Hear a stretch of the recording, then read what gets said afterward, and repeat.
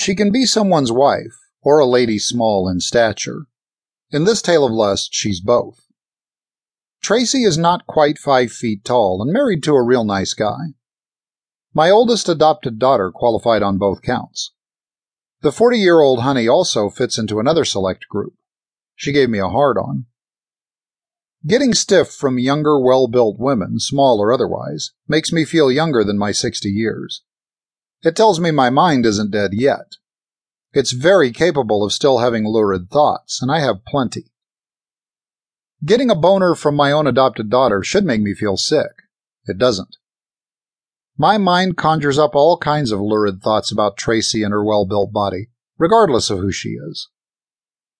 In this tale of lust, the little woman joins another select group.